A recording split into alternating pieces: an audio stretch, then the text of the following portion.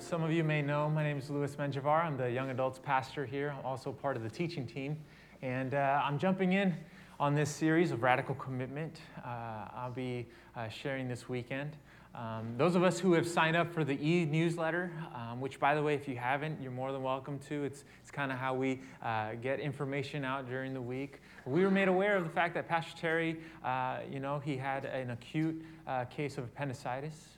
And Sunday night, he was admitted to the hospital and spent the week there and was released on Friday. But we're very happy to say he's in very good spirits. He's doing well. This was the day he was released. And, he's recovering. He's doing very well. He was strongly advised, however, as good as he's doing, he's strongly advised to stay home this weekend. And, for those of us who may know him a little bit, that's a difficult challenge to request of him. But, he's doing great. We got to visit him this week, and it was just great to see him. I mean, he felt everyone in the hall knew him on the floor he was at, and he made friendships there. And it was great to be able to see him recover and come out. Well, it was...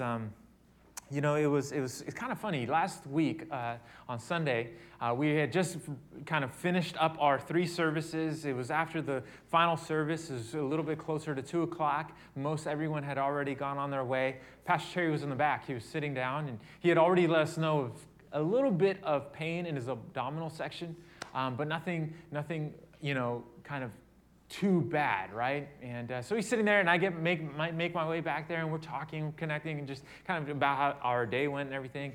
And he has said things like this before in a joking manner. But he went ahead and he said, Louis, you probably need to get ready. You're probably going to preach next week. And I thought he was joking. And so I remember just, laughing and saying, that's so funny. You're going to be fine. We're going to pray a little bit harder. You're going to be great. You're going to share. And little did he or I know he was actually a prophet telling me my future, giving me a week's advance warning. But it was Monday morning that, we went on our way. And it was Monday morning that my wife and I were both waking up. And she let me know Cheryl, his wife, had texted us, letting us know Pastor Terry had been admitted to the hospital. And, once that happened, she's like, wow, Cheryl just let us know Pastor's in the hospital. The doctors want him to stay there all week. And immediately what I thought was, oh, no.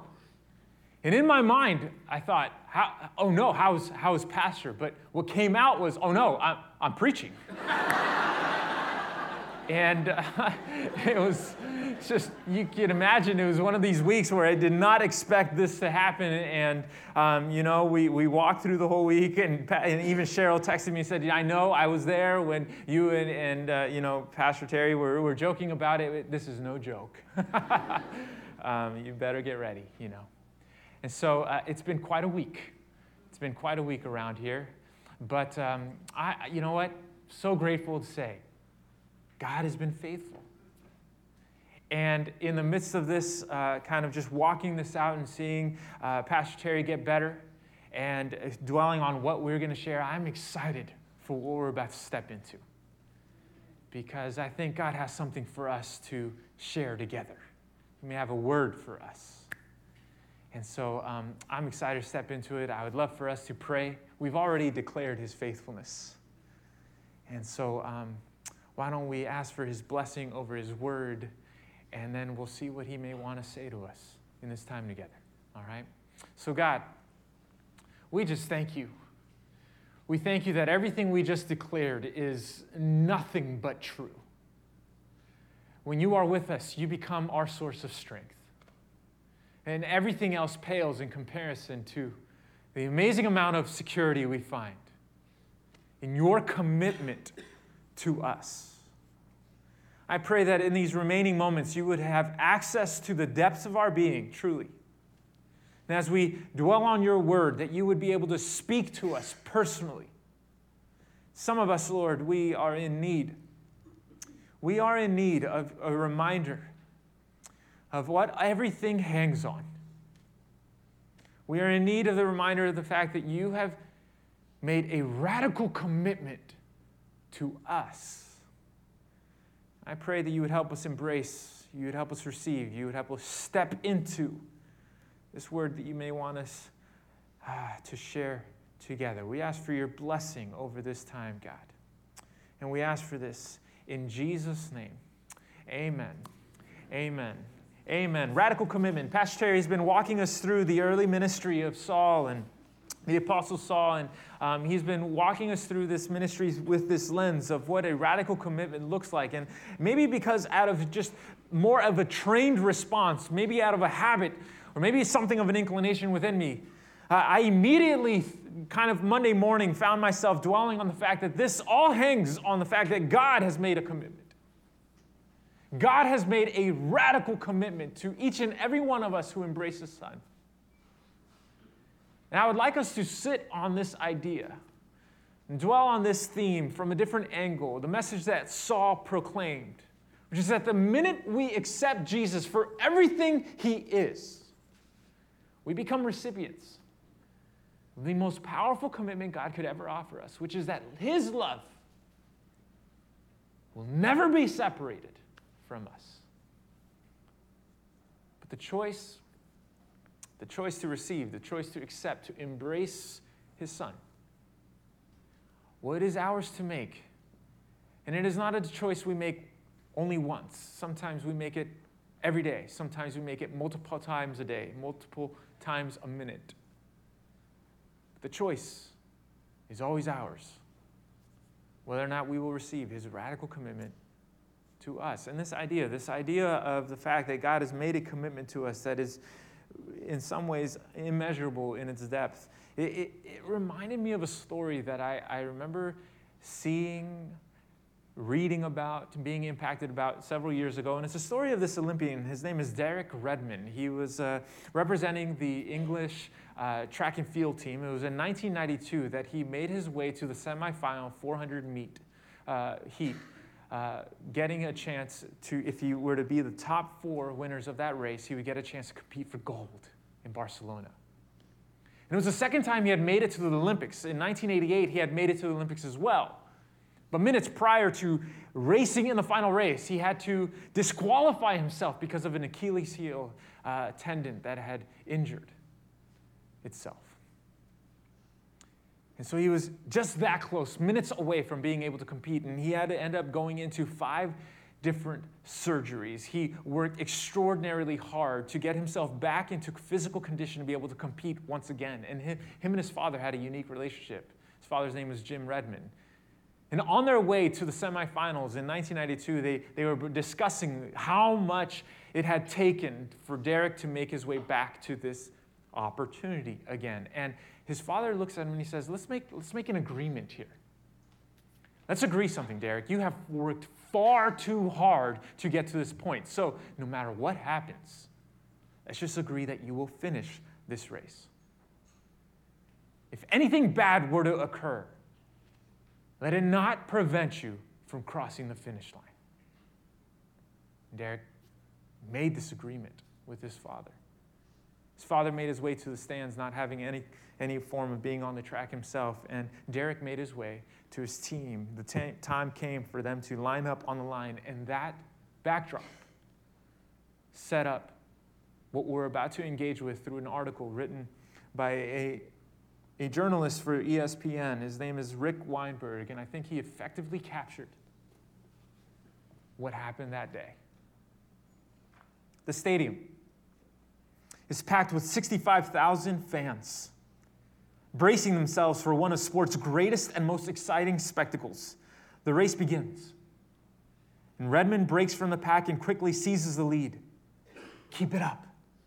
Keep it up, Jim says to himself, his father. Down the backstretch, only 175 meters away from finishing, Redmond is a shoo-in to make the finals. Suddenly, he hears a pop in his right hamstring. He pulls up lame as if he had been shot. Oh no, Jim says to himself. Derek's face pales, his leg quivering. Redmond begins hopping on one leg, then slows down and falls to the track on his back. And as he lays on the track, clutching his right hamstring, a medical personnel unit runs toward him. At the same time, Jim Redmond, seeing his son in trouble, races down from the top row of the stands, sidestepping people, bumping into others. He has no credential to be on the track, but all he thinks about is getting to his son to help him. I wasn't going to be stopped by anyone, he later said. On the track, Redmond realizes his dream of an Olympic medal is gone. Tears run down his face. All I could think was, I'm out of the Olympics again. Then, he remembers the agreement he made with his father prior to the race. The medical personnel unit makes his way to Derek. He refuses their help, and he decides to move on that agreement. And the most stunning moment in Olympic history, and one of them, one of the most memorable moments, occurs.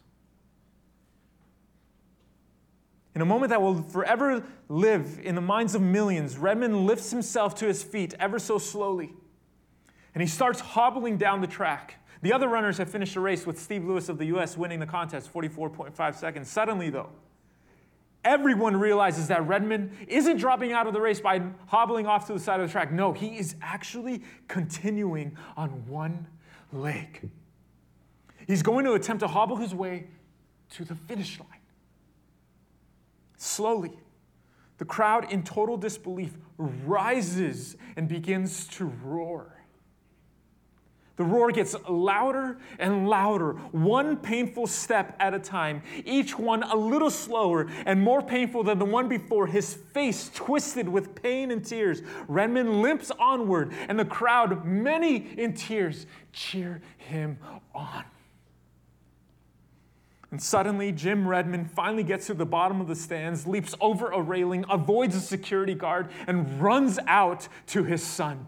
With two security people chasing after him, he yells back to them, "That's my son out there!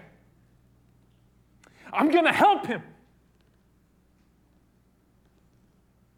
And finally, with Derek refusing to surrender and painfully limping along the track, Jim reaches his son at the final curve, about 120 meters from the finish, and wraps his arm around his waist. "I'm here, son," Jim whispers, hugging his boy. "We'll finish together." Derek puts his arms on his father's shoulders and sobs.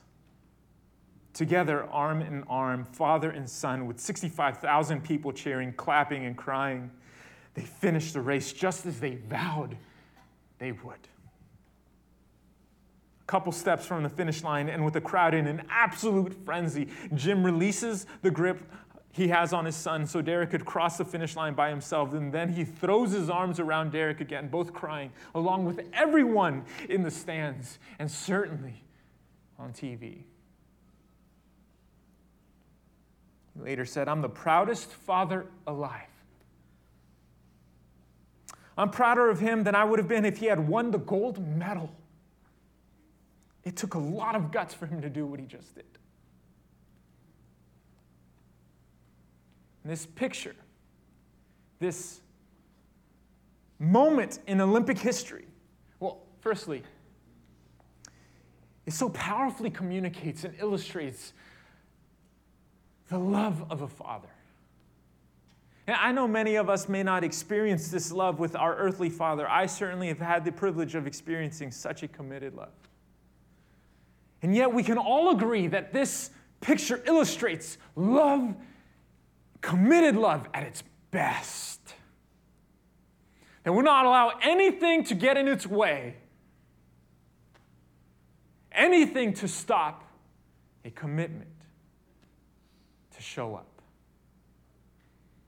And as powerful as that is, it really becomes more of an illustration of our Heavenly Father's desire to run after us and to embrace us with such a radical commitment.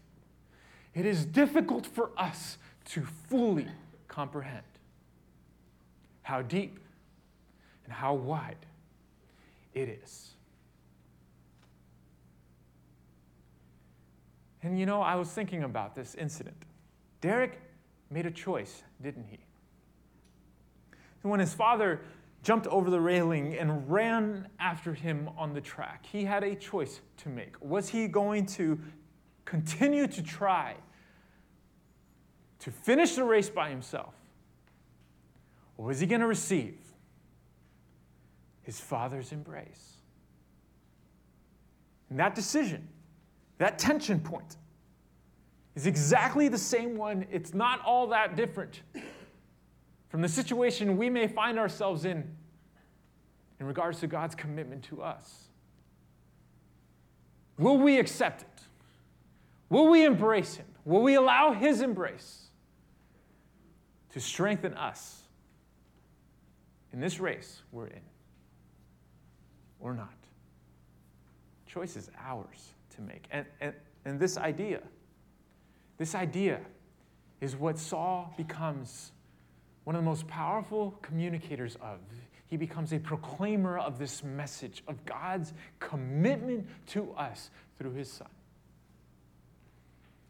And we may remember in Acts 9, there was an incident in which illustrated, if we open up our handouts, we'll step into this together. But Pastor Terry has been walking us through this, and some of us may remember that Saul was on his way to Damascus, vehemently opposed to what God was doing through Jesus and his people, his followers. And on that road, God decides to confront Saul, reveals himself. Saul becomes blind, becomes completely dependent, knows he has met God. And he goes on to Damascus, but not for the reason he had set himself on any longer. He goes there to wait. And while he is waiting, while he is praying, God speaks to a messenger of his, a servant of his named Ananias. And he says, Ananias, you have heard of Saul. I want you to go to Saul and I want you to deliver a message for me. I want you to be the carrier of my words for him. And Ananias understandably pushes back. He says, now, God, are you sure about this? I mean, Saul's the one who has been, he has papers right now to take us back to jail. Wouldn't that be just falling into his trap a little bit? Are you sure you want me to go to the persecutor of your people? But God had a plan. God had a plan. And we read in verse 9 that God said to him, go. Yes, I am positive. Go. For Saul, listen, things have changed. He is now my chosen instrument to take my message to the Gentiles and to kings as well as to the people of Israel. And I will show him how much he must suffer for my name's sake. Because my message, it is so radical in its effect in this culture. It will confuse, it will cause controversy, and he will suffer to be able to proclaim my good news. And it proved itself to be true. Each time Saul who became Paul would end up speaking about Jesus, controversy would ensue. People would take his words, misrepresent them. They would twist them through their own filters and their own paradigms, and they would inject into them a level of cynicism he did not mean or intend. And that would end up causing a stir anywhere he went. And he did suffer. And in fact, this led to a point where Paul was so misunderstood and misrepresented in certain times that before he made his way to a group of believers in Rome, he decided he would write a comprehensive document explaining what this message truly was and this need to clarify what everyone else had been misrepresenting is what produced the book of Romans. And in the middle of Romans, in the 8th chapter, some would say the apex of this letter, Paul drops into a poetic, song-like declaration of a single aspect of this message, which is God's commitment to us in Jesus. And I'd like us to just walk through it, allow ourselves to be reminded or impressed by what God is offering in his Son.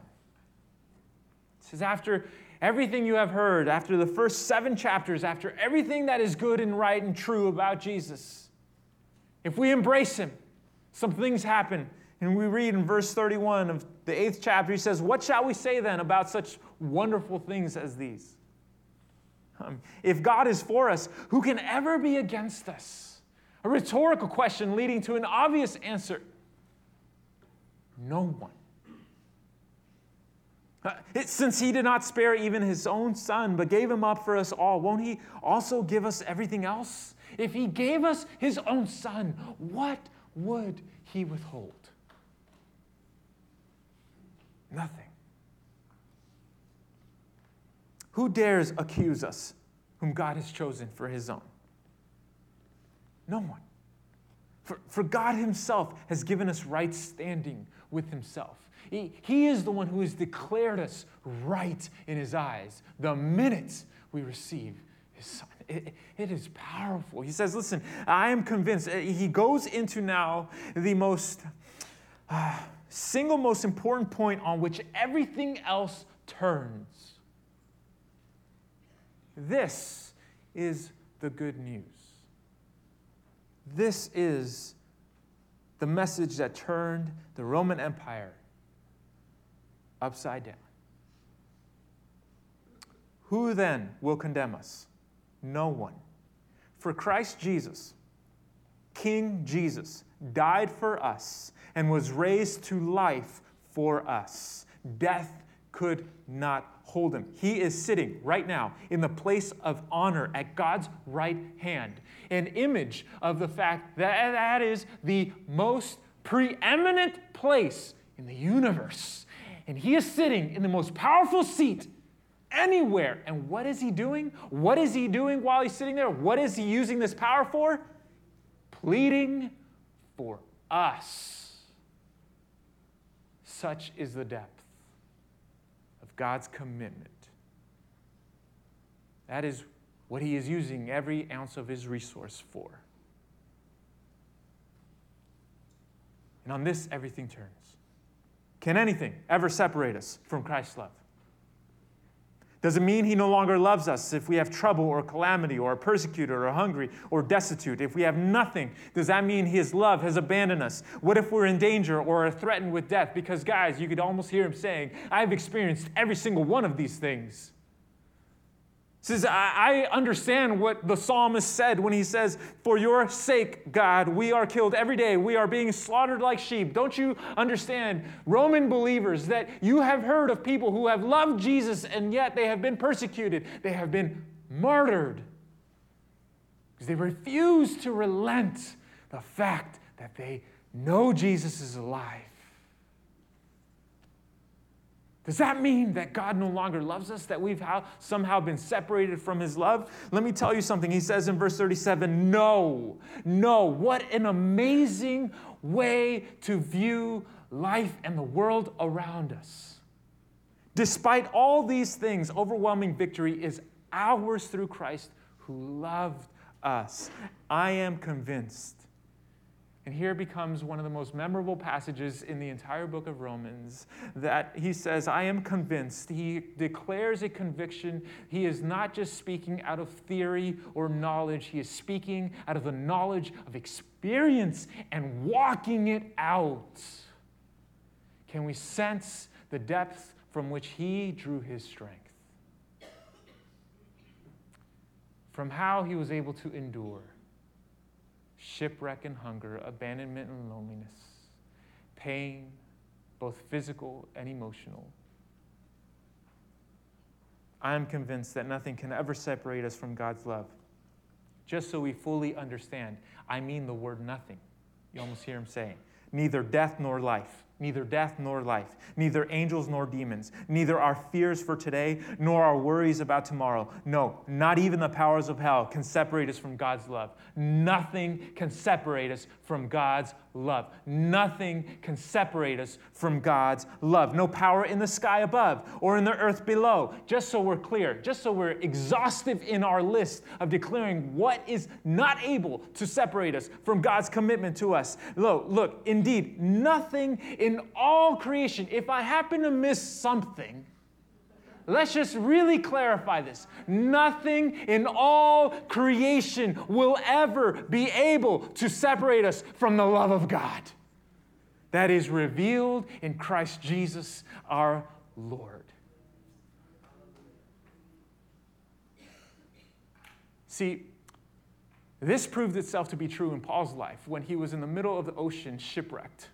This proved itself to be true in Paul's life when he was in the middle of a dungeon locked up. This proved itself to be true in Paul's life when he was abandoned by his friends and he alone was there sitting as a testimony to the kings. This proved to be true in Paul's life. And it certainly could be proven to be true in our life. The minute we accept, we embrace Jesus for everything that he is, we become recipients of a radical commitment God longs to give us. And that has the power to change everything, shift everything. On that access point, everything turns. Everything turns. And as we sit with this, I'd like us to consider just a couple thoughts, a couple things that, practically speaking, end up happening when we embrace him, when we accept God's committed love. And I understand some of us, we've been walking with him for some time now. Some of us, however, on the other hand, may be sitting here, and we're more sitting here in a guarded stance, wondering what this is all about, figuring out if we even want to be a part of what God is doing through Jesus. I understand that. And so it is good for us either to be reminded or maybe to be offered an invitation to embrace what exactly God is seeking to commit. Because I'd like to put this under the heading of when we accept God's committed love in Christ, it radically redefines our sense of security and self-worth. It redefines our sense of security and self-worth. You know why? Because life happens. I mean, hamstrings get pulled. Our body fails us. Appendicitis happens. We get thrust into positions maybe we aren't planning to be in. We may not feel prepared to be in. Life happens. Things don't always go as we have planned them to go. Projects may not turn out the way we intended them to turn out. People may let us down. Bad decisions may impinge themselves on us. We may make bad decisions we later regret. Life happens. And in those moments when life happens and the ground on which we've been standing starts to shift and shake and tremor, it is either an invitation or a great reminder that our source of security is nothing if it is not the radical commitment God has made to us. It is but shifting sand. If it is not the radical commitment God has made to us. And what a tremendous amount of safety we end up receiving. When we know he is committed to us no matter what comes our way. See, it becomes strong in our lives. And it also redefines our sense of self-worth. Because the reality is, I know in my own life, there have been things in my own past that I am just too embarrassed of. Or maybe we have internal struggles that speak shame over us because they exist within us and we would rather deny that they are there, but they are there and they speak in our minds and they start to whisper a voice to say, not you. I mean, everyone else, yes, you got to kind of be good in order for God to commit himself to you. But the minute we accept his son, what happens is that the one who was faithful covers us. And what happens is when we get to start to see ourselves through the lens of one who is forgiven, as one who is loved, as one who will not be abandoned, things start to change. We no longer see ourselves through our weakness. We see ourselves through his strength. And it is amazing what it does to our internal disposition. See, when we accept his radical commitment to us in Christ, we not only find security, we not only find an amazing sense of self-worth, but we also end up finding room, safety to be able to address and deal with our weaknesses. And we end up being able to be honest about things. We end up being able to, see, because this is important. None of us will ever take our masks and our points of denial off unless we understand that we are safe. And it is only in a safe relationship where revealing ourselves will not threaten the nature of the relationship that we will be able to acknowledge there are areas that need to be addressed. Derek refused the help of medical personnel. Didn't know them. To him, that meant disqualification, even though he already lost a race. However, when his father comes running behind him, and his father's voice is what he hears, and his father's embrace is what he feels nothing but safety to be able to throw himself on his shoulders and sob with the very pain he's been running with since the moment his muscle pulled and ripped. How many of us are resisting Father's embrace? And we're running with nothing but pain inside of us. How many of us are dealing with some real issues right now that we don't feel comfortable addressing? I wonder how many of us simply need to be reminded of the fact that God is committed to us. And in that commitment, we are able to be honest. This area right here needs your tender healing touch. This area right here, God, we need to address it. I know it's a problem. I need to adjust some things in my life. Will you help me? Because I'm feeling like I'm limping along. What are those areas? God may want to do something. God may want to do something. Lastly, see, God's radical commitment, it's profound because it helps us remain faithful in the midst of difficult challenges. This is our source of strength. This is where we are able to draw from. And this is the paradigm that Paul had. He wrote to the Corinthians, he said, listen, I'm not pretending to be anything I'm not. I mean, I'm like a jar of clay. This is what he said to them. We are all jars of clay. We're so fragile, but we have treasure inside of us, and this treasure inside of us changes everything because he says, listen, we are pressed. We are pressed on every side by troubles, but we aren't crushed. It's a miracle. We are not crushed. Life doesn't crush us because of who is inside of us. We are perplexed. Yeah, we don't understand everything, but we're not driven to despair. Somehow hope holds us. We are hunted down, and can you hear the depth of God's radical commitment in his life? Listen, we are hunted down, but we are never abandoned by God. We get knocked down, but we are not destroyed. This is a very different perspective. When life gets difficult, when we are disappointed, I think we easily drop into, or maybe I could just be honest and say, I have dropped into moments in which we feel like, you know what, God, if you are God, can't you solve this? Can't you do something about this? I was having a conversation with somebody this week, being honest about stuff. We came to this realization that the expectation when we signed up with God is that life would become easier. And he's God. So if things are hard, he literally has the power, right? Doesn't he, to just solve it? And the truth is, he can. Many times he doesn't. And when he doesn't, we start to feel a little bit of a attitude change that starts to blame him. Why aren't you doing this? Why aren't you doing that? And this is what is amazing about Paul. He never blamed God for the difficulty of life. He understood what Jesus said when he said, in this life, you will have tribulation.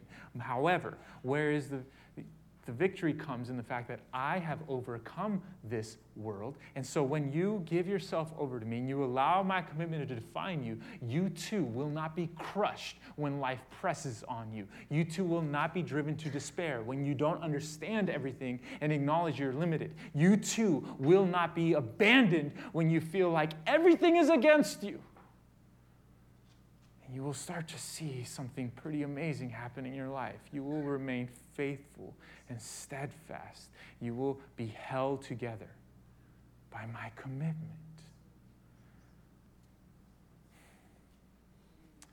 I wonder what are the areas in our lives where this is really it. This is where the rubber meets the road for us. There are some things God is asking us to remain in because he longs to form his character in us. And it is only by his strength that we can do it. There are some relationships God is asking us to remain in. There are some points of responsibility. There are some areas in which it is only by accepting his commitment in our lives that we can possibly endure. And we so quickly forget that. Now, how can his commitment sustain us? See, this is the wonderful God we serve. This is the beautiful God we get to speak of, sing of, remind ourselves of. May he do it. May he do it in our lives. May it not just be words written thousands of years ago. May they be written on our soul. May they carry themselves out in our daily life. And may we too be able to step in with Paul and say, I am convinced nothing will separate us from his love. That is his radical commitment to us. In a moment, we're going to be receiving our time of giving. The band's going to come up. We're going to share in a closing song. And it more speaks to a response that God would long for us to have. And it says in the fourth stanza, I feel your wind is moving. God, you are kind of calling me to do something, but I'm not sure where it's going. I don't have all the answers, but you know what? This thing I determined, I'll let it carry me away because I'm not going to stay in this place, not apart from you. I will let you do what you long to do because I know you're committed. You won't abandon. Let's pray. God, we thank you. We thank you for the fact that you sent us your Son, that you have loved us beyond our recognition so many times. Thank you that you are the one who chases after us on the track. You're the one who comes up next to us. You're the one who longs for us to receive your love and your commitment. I pray that you would sustain us, strengthen us, remind us, help us engage with you, help us move on the things you may be asking us to move on. We pray for your blessing, God, over our time of giving. We ask that you would reinforce what it is you may be saying. We ask for this in Jesus' name. Amen.